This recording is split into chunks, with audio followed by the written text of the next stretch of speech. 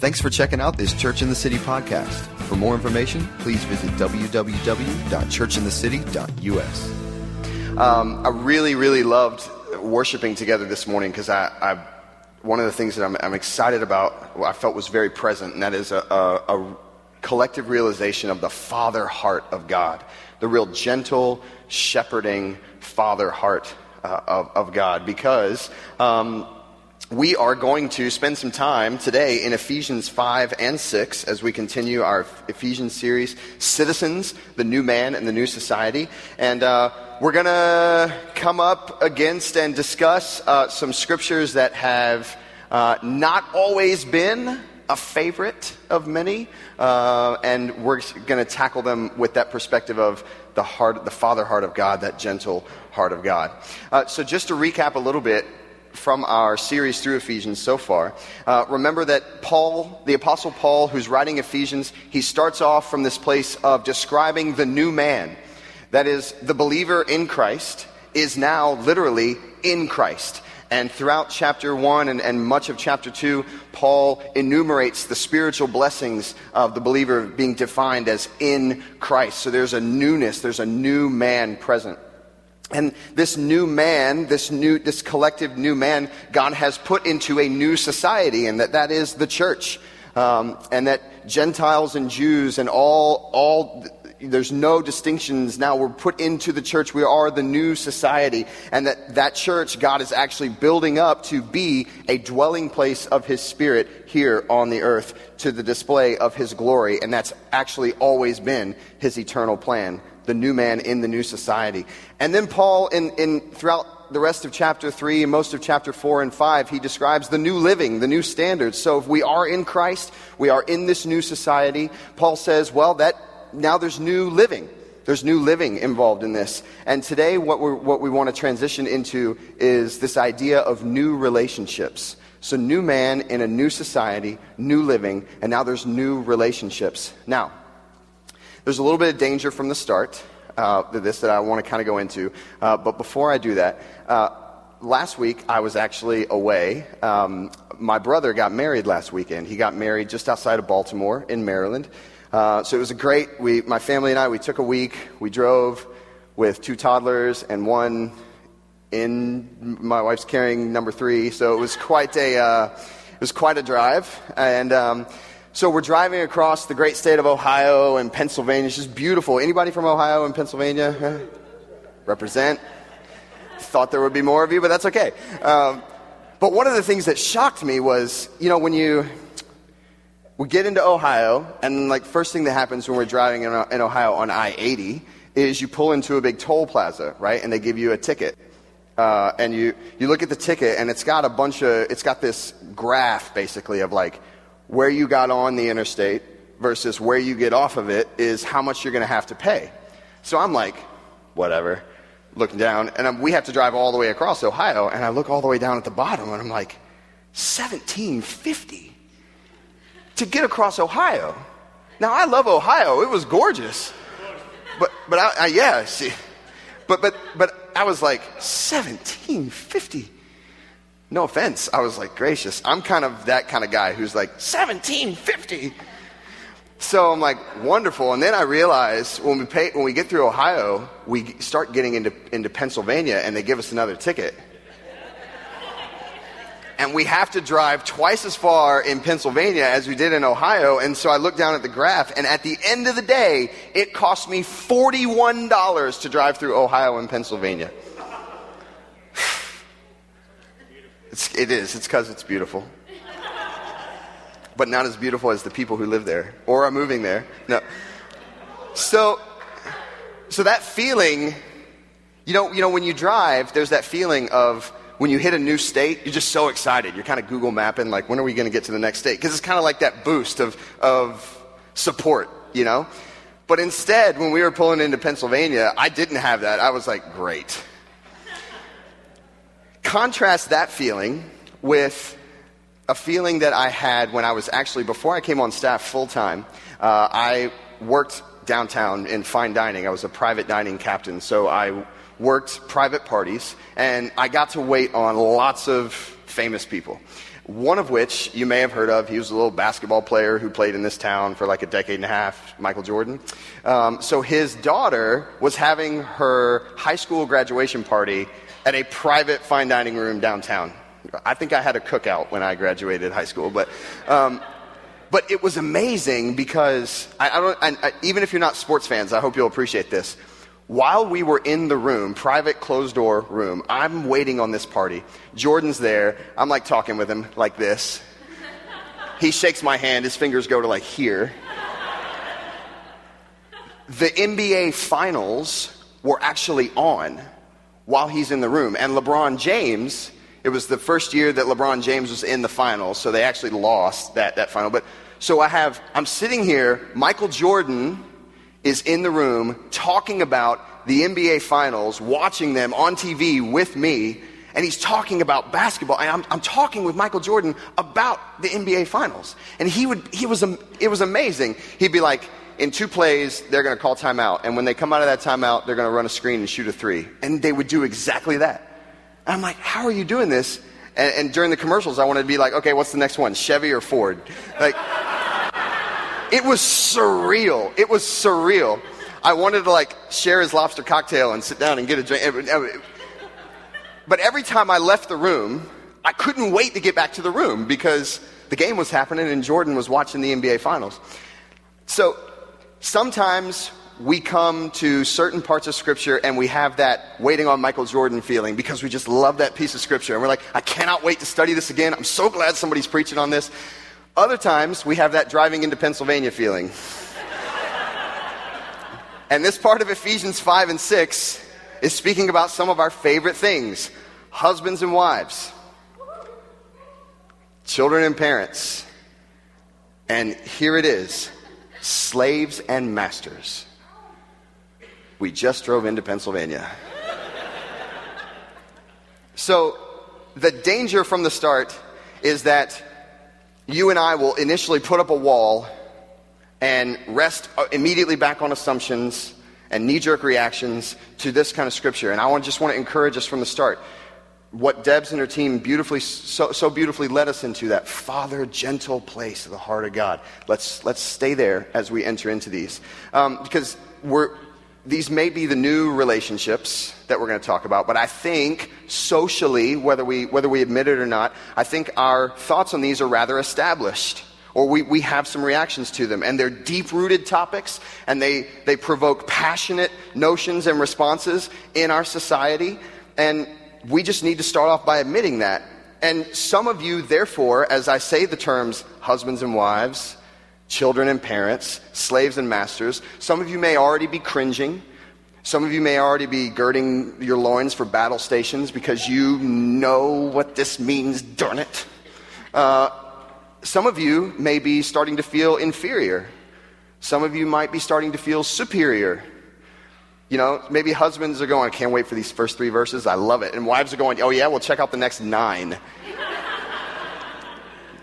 Some of you may be struggling with me, maybe starting to disqualify me because I don't know you, I haven't lived your life, I look differently than you, I'm not your same gender, so how can I speak to you about this? And that's okay, but I think we just need to admit these things. But there is an encouragement that I want to reiterate, and that is to simply remember where the Apostle Paul has gently taken us to this point in Ephesians, under the inspiration of the Holy Spirit, speaking to new relationships.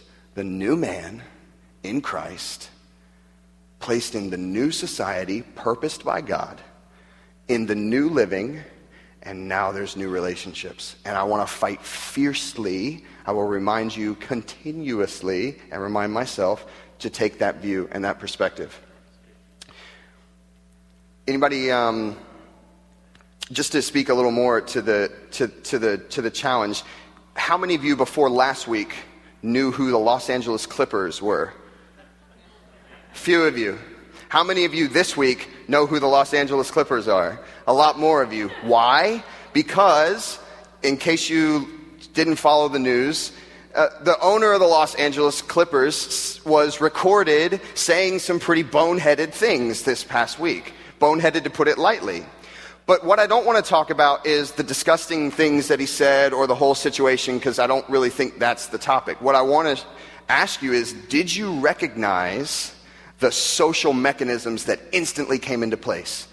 Man, the tweeting and the reporting and the sloganeering and the posturing and the positioning and making sure that you're not on the wrong side of a statement or this or that. And the whole thing just spins like a tornado and it gets so big. And I think if we come to scriptures like this, posturing ourselves and starting to sloganeer and girding our loins for battle, we're already done.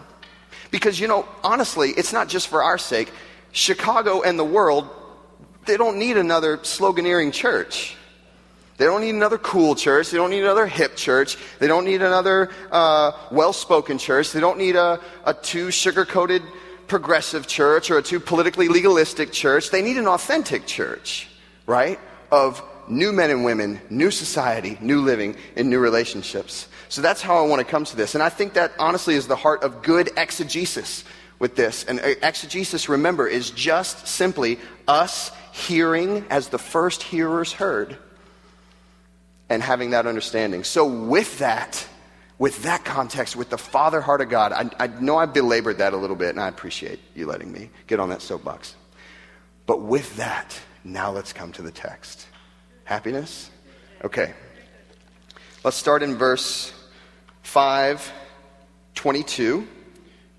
Ephesians 5 verse 22. We're going to go to chapter 6 verse 9. So this is a little bit of a chunk, but it's behind me if you want to follow along. But I'm actually going to start in verse 21, which won't be behind me, where the Apostle Paul says, "Submit to one another out of reverence for Christ." Now, wives, submit to your husbands as to the Lord. For the husband is the head of the wife, as Christ is the head of the church, his body, of which he is the Savior. Now, as the church submits to Christ, so also wives should submit to their husbands in everything. Husbands, love your wives, just as Christ loved the church and gave himself up for her, to make her holy, cleansing her by the washing with water through the word, and to present her to himself as a radiant church, without stain or wrinkle or any other blemish, but holy and blameless.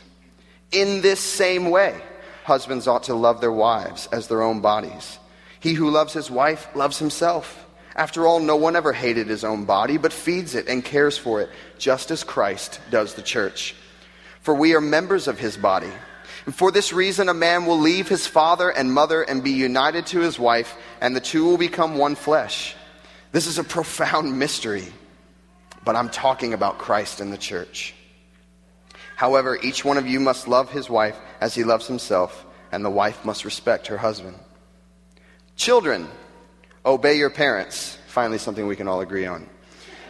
Obey your parents in the Lord, for this is right.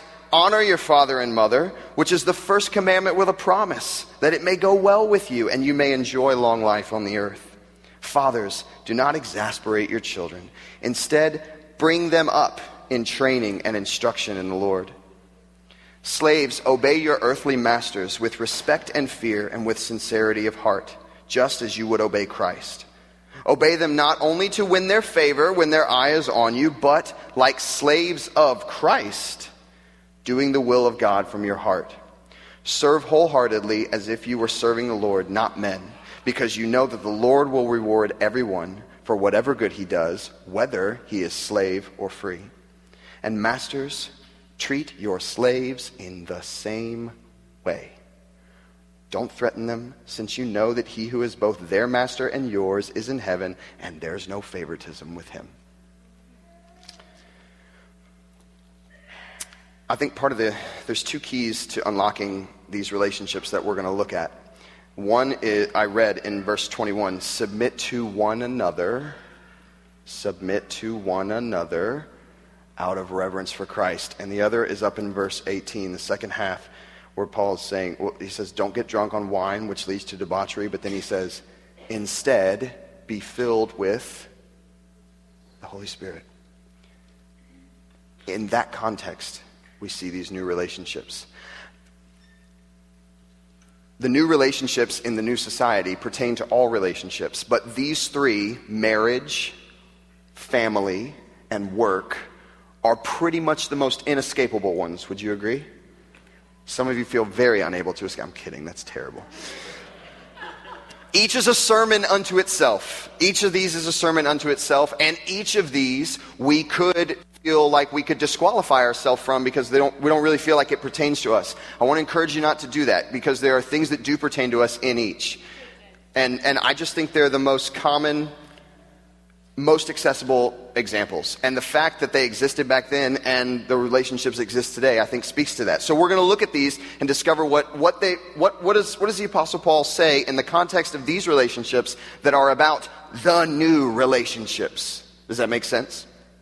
So let's take a look at the first new relationship, marriage, in chapter 5, verse 22 through 33 to the end of the chapter. I think the first thing, I'm not going to read all this again, but the first thing that we see is that the new relationships involve relating through others to Jesus. Does that make sense? I'm going to say that again. It involves relating through others to Jesus. Here's what I mean by that. Jesus can't be removed. The person of Jesus can't be removed from the aspect of relating to one another. Because all authority actually rests with Jesus. Right? So only Jesus can actually be fully submitted to, fully obeyed, fully served. Right? So this is why the Apostle Paul, like every other sentence, says things like, as to the Lord, as to Christ, as Christ is, in the Lord, yada, yada, yada. He's not just saying, submit, obey, serve, treat him well. No. There's an example of Jesus, and we're relating through others to the person of Jesus Christ, right? One of the things that I did as I was just praying through this is I just underlined every time there was a reference to in the Lord or as Jesus or whatever in these passages. It's unbelievable. It's like there's more underlined than there is not underlined. It's like in Ephesians 1 where you underline in him or in Christ or whatever, and you're just like, well, okay, I get it. We get it, Paul. So Jesus in the new relationship of marriage, for example, in verse 22, wives submit to your husbands. He could have put a period there. Instead, as to the Lord. Verse 23, for the husband is the head of the wife as Christ is the head of the church. Verse 25, husbands, love your wives just as Christ loved the church. There is a Jesus final stop to each of these relationships. Does that make sense? So for each of these new relationships we're going to look at, for all, as we've seen, under the authority of Jesus, God has set up a relationship of order. And for all of us, from verse 21, we remember, is submit to one another. That's top. Right? Out of reverence for Christ. And then we see specifically in marriage, under the authority of Jesus, God has set up a relationship of order. And that is, husbands love. Wives submit. This is an order of function, not of value. No ribbing each other. Remember, guys, we got 9 verses.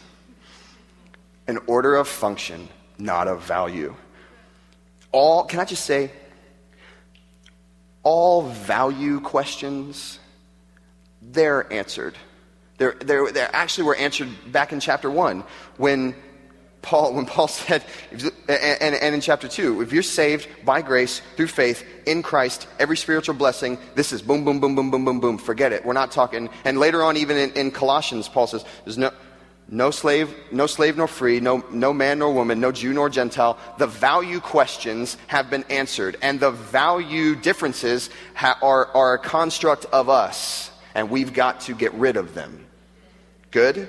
So this is not a statement of value. This is a statement of ordering of function as set forth by God. And neither one nor the other is earthly better than the other. Why? Because what's the final stop of the relationship?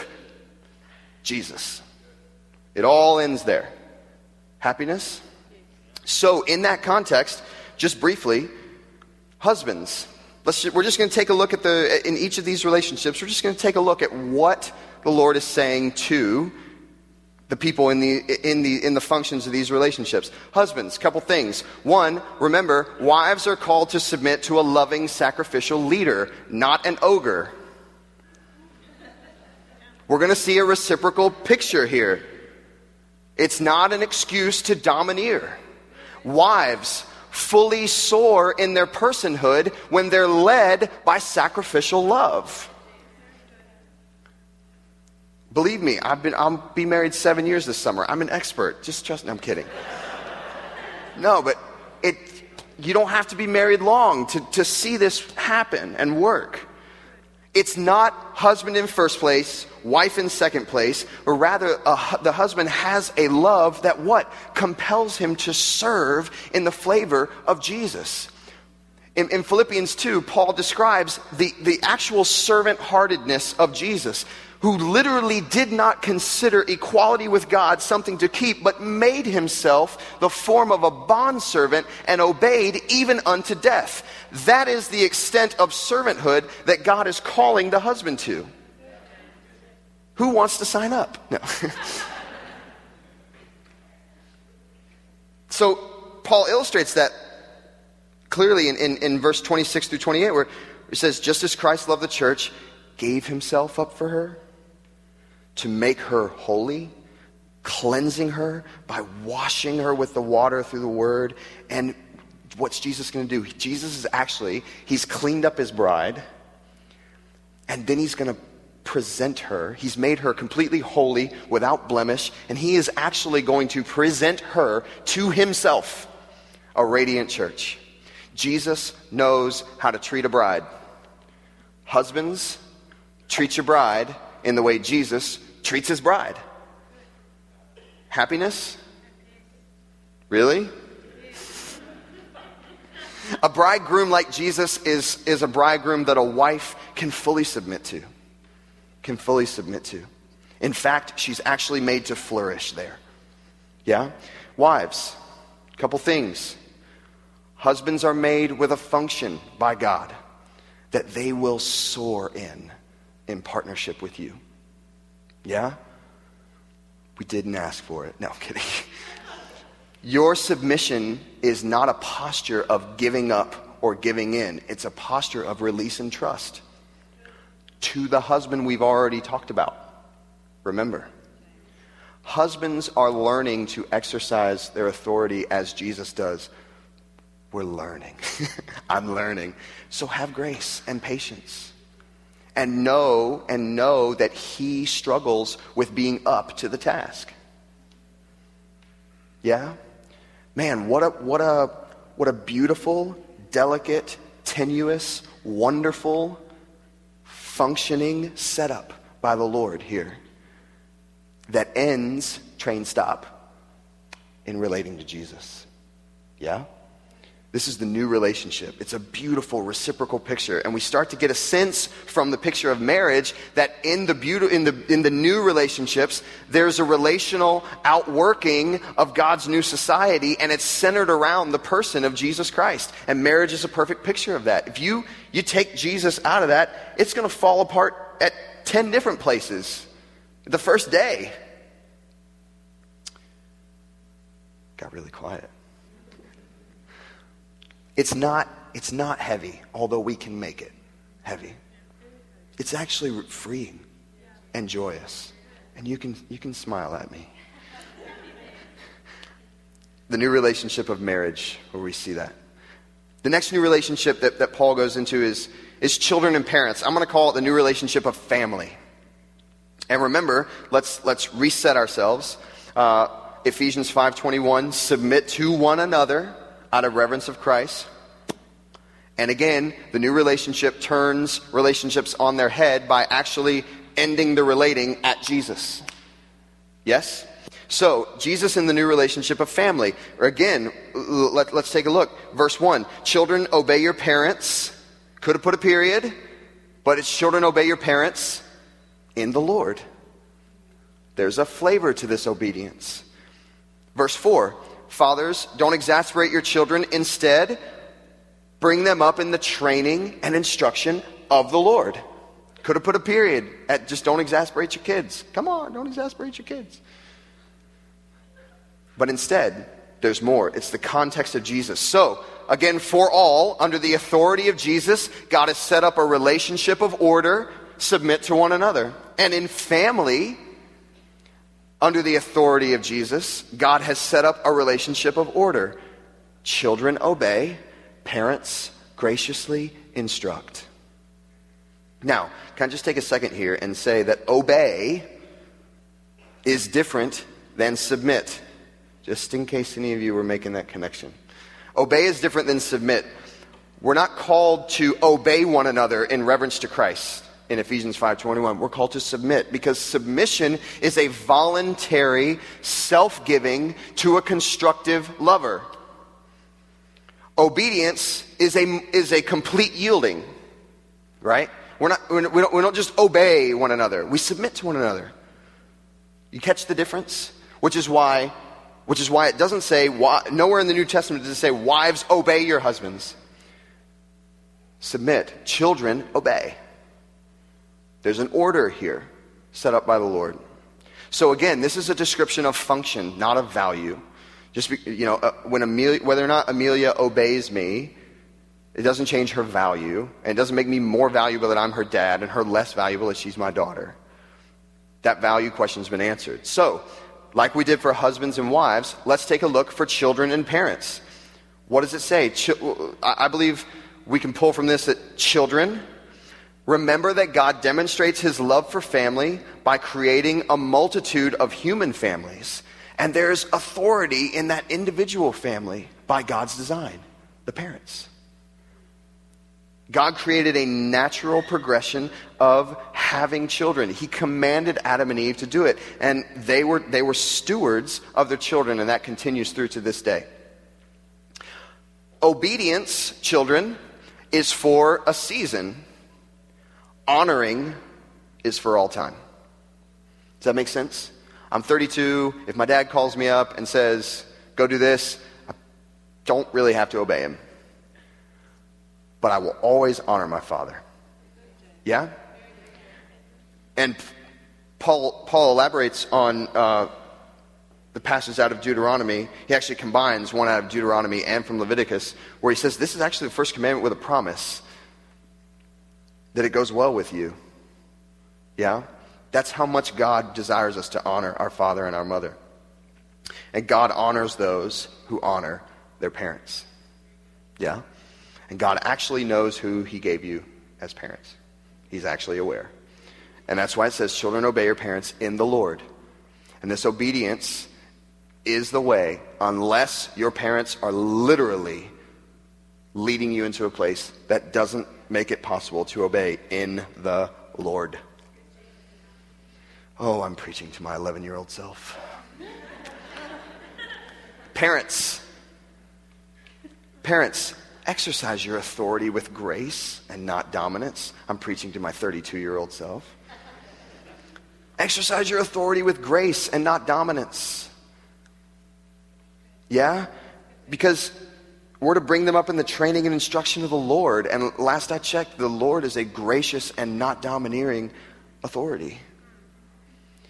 Children's complete dependence on you as a parent necessitates your complete dependence on the Lord.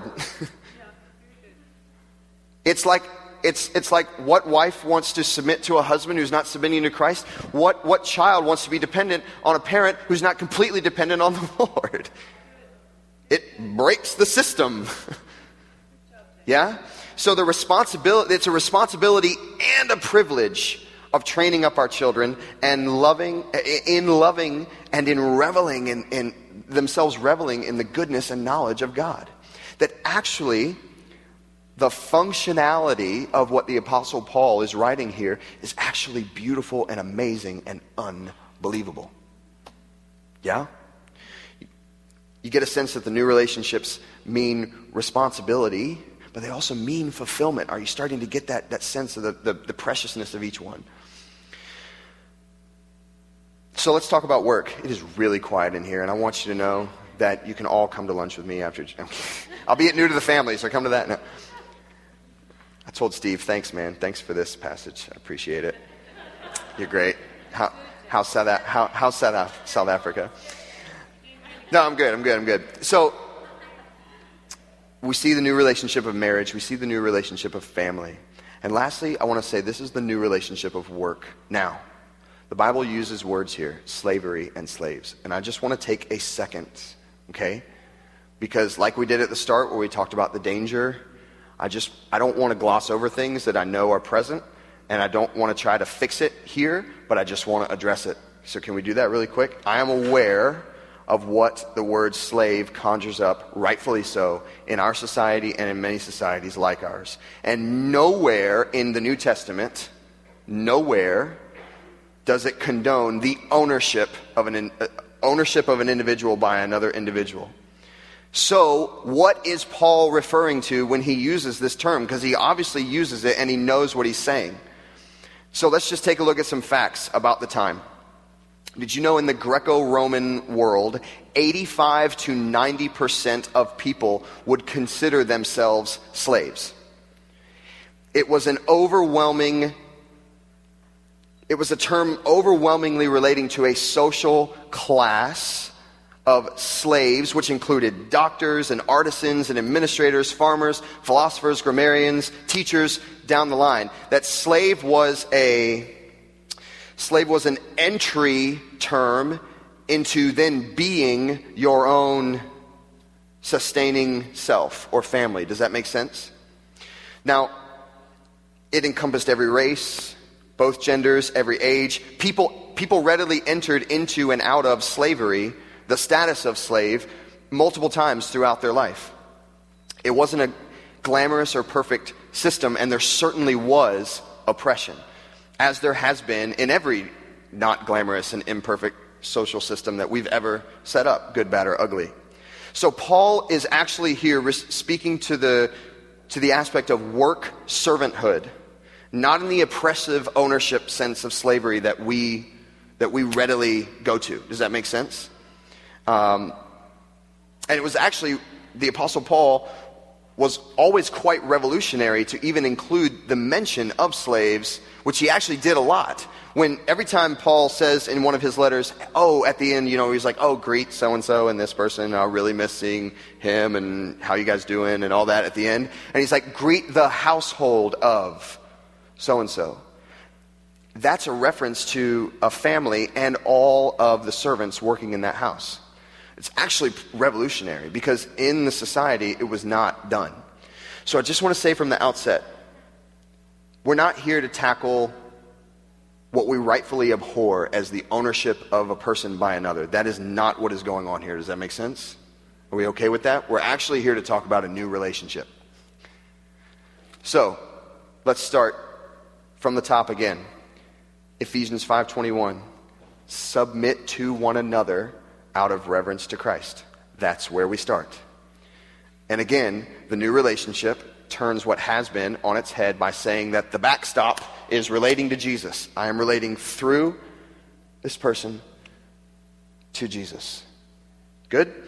So, for all, I'm going to keep reading this. It was great to just copy and paste. I'm kidding. For all, under the authority of Jesus, God has set up a relationship of order. Submit to one another. Can't say it enough. So, in work, under the authority of Jesus, God has set up a relationship of order. Servants serve. Masters uphold. It's important to remember that Paul puts this all in the context of who the actual true master is of everything. Jesus Christ. Yeah? And it's because of that we can say that Jesus really is the backstop of our relating. We are really relating ultimately to Jesus.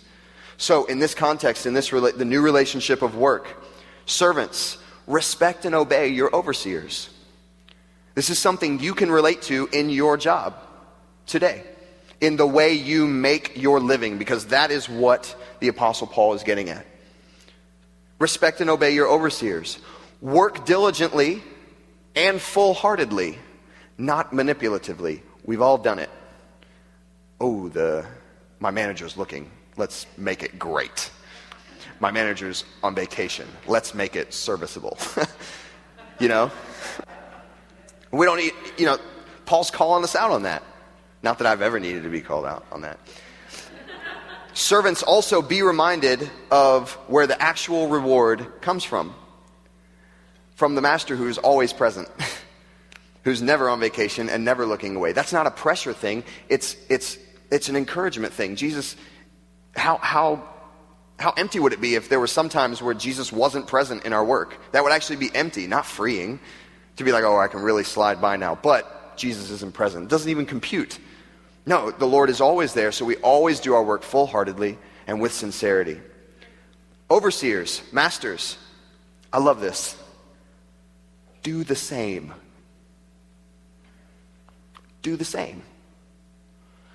What does Paul mean? I think Paul's speaking to a sense of sincerity and genuineness. Because he says, don't use your given authority to make earthly threats. Because who is the ultimate authority? Jesus. You're placed in a place not of value, but a place of relationship function. So don't use that to make your earthly threats. I look like I'm threatening you while I do that. Sorry. Nothing gets by me. Have the right idea of where your actual authority comes from. Man, if we're taking Ephesians 5:21, submit to one another out of reverence for Christ, have the idea of where the actual authority comes from. And then finally, be just and generous. Err on that side. Because there's no favoritism with the one who's actually the master of all. Right? He is your master as much as you think you are anybody else's. There's one we'll answer to. And Paul enumerates that later in Colossians, where he says, do everything as if you are doing it unto the Lord. This is a common theme for Paul. This is a revolution in relationships. This is how it's manifesting in work. You okay? Yeah. We still going to be friends? Yeah. Okay. No? Who said no? I love it. My eyes on you. So, we're going to bring this into land and move into a time of ministry. But after becoming, let's take where we've been in Ephesians so far again. After becoming the new man, the new woman, constructed by God into the new society, the church, being built to house the dwelling of his presence here, to the manifesting of his wisdom to the heavenly principalities, as it says. New man, new society, engaged in the new living. Where does this land us in the realm of the new relationships? Well, I think there's a couple things to take away, and all these things are not going to shock you because I've pretty much already said them all. Spoiler alert. Firstly, all authority ultimately rests with Jesus. All authority ultimately rests with Jesus. All authority is from him, and all submission is ultimately to him. Yeah? So if you have authority, so exercise and relate to authority as if doing it unto Jesus, because he is the one we're relating through and to. If your function is authority, remember this: Christ-like authority and Christ-honoring obedience is easily submitted to. I'll say that again. Christ-like authority and Christ-honoring obedience is easily submitted to. Husbands, it's easily submitted to. If your function is submission, remember, there's only one true rewarder. There's only one everlasting rewarder. And when it's obedient to submit unless it cannot be followed with as to the Lord. Yeah? And then we'll have a discussion about how we don't submit. But until the time for that discussion, until the circumstance for that discussion, there's only one true rewarder, and we submit unless it directly dishonors Jesus. Also, relating to others is relating to Jesus. Again, like I've said, we relate. My relationship to my wife is ultimately relating through her to Christ. My relationship to my parents, my daughter's relationship to me is ultimately relating through me to Christ. So that means we see sincerity, purity of heart.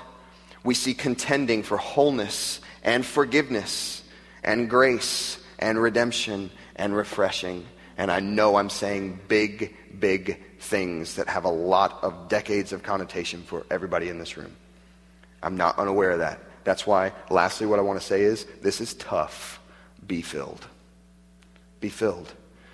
it's no mistake that this is all in the context of what Paul says in verse 18 of chapter 5. Instead, be filled with the Spirit. You see, if Paul's not starting us there, then he is setting us up for a fool's errand. It's only in the context of saying, be filled with the Spirit, and crying out to the Father for that he can even say, therefore submit to one another out of reverence for Christ. And it's only in the context of being filled by the Spirit that he can say to husbands and wives what he says, to children and parents what he says, to slaves and masters what he says. It's only in that context. You know, one of my absolute favorite chapters of Scripture is Galatians 5. You probably are familiar with it. It's where Paul talks about the fruit of the Spirit. But Paul also talks about the fruit of the sinful nature in that chapter. There's no song about the fruit of the sinful nature. We never sang that in Sunday school, but you're free to write one if you want. Wow. It just popped into my head. No, I'm kidding. But Paul enumerates that the fruit of the sinful nature is those things: malice, envy. And then he enumerates the fruit of the Spirit. And then what does he say at the end of chapter 5 of Galatians? He says, it's as if he knew his readers were starting to get clammed up on the inside about how not to mess up. And so Paul says, if you walk in the fruit of the Spirit, you won't fulfill the desires of the sinful nature. So what we cry out for in the realm of new relationships is not, God, help me not to mess up. Oh, Lord, you don't know my boss at work. Oh, Lord, have you ever been married to my husband or my wife? Or you gave me my kids. I don't know what you were thinking. We don't cry out in that way. Okay, sometimes we do cry out in that way. No, but we say, Lord, Father, I cry out for your Spirit. That be filled in verse 18 is in the Greek what's called present imperative, which means that verb tense is do it and do it and do it and do it and do it and do it and do it and do it and do it and do it. And if you ask me next week, I'll say and do it and do it and do it and do it and do it. It's be and continually be. That's our cry. And then we function in these new relationships. What an awesome picture. What an awesome picture. I think just to remember a couple of things. One is that father heart of God, not an oppressor's heart. No matter what has been twisted or used to justify oppression, it has not been done so by the Father. It has not been done so by the Father. And the Father, actually, the work of the Father redeems and undoes that in the new relationships. We're going to move into a time of ministry, but I just want to say, my deep sense is that the Lord wants to refresh and maybe turn on its head a little bit what has been entrenched as definitions of relationship for some of us. And I know that it's going to mean different specific things for different people. Relationship to a father, or relationship to a husband or a wife, or former, or whatever it may be. I just want to say, there is wholeness and redemption in these new relationships because it's the new man, the new society, and the new living functioning in the new relationships. So I just want to encourage you as Chris comes up to close, let's contend for that. We're here to contend for that with you. I want to contend for that because it's the walking picture of the goodness of God. Cool? We're still friends? Awesome.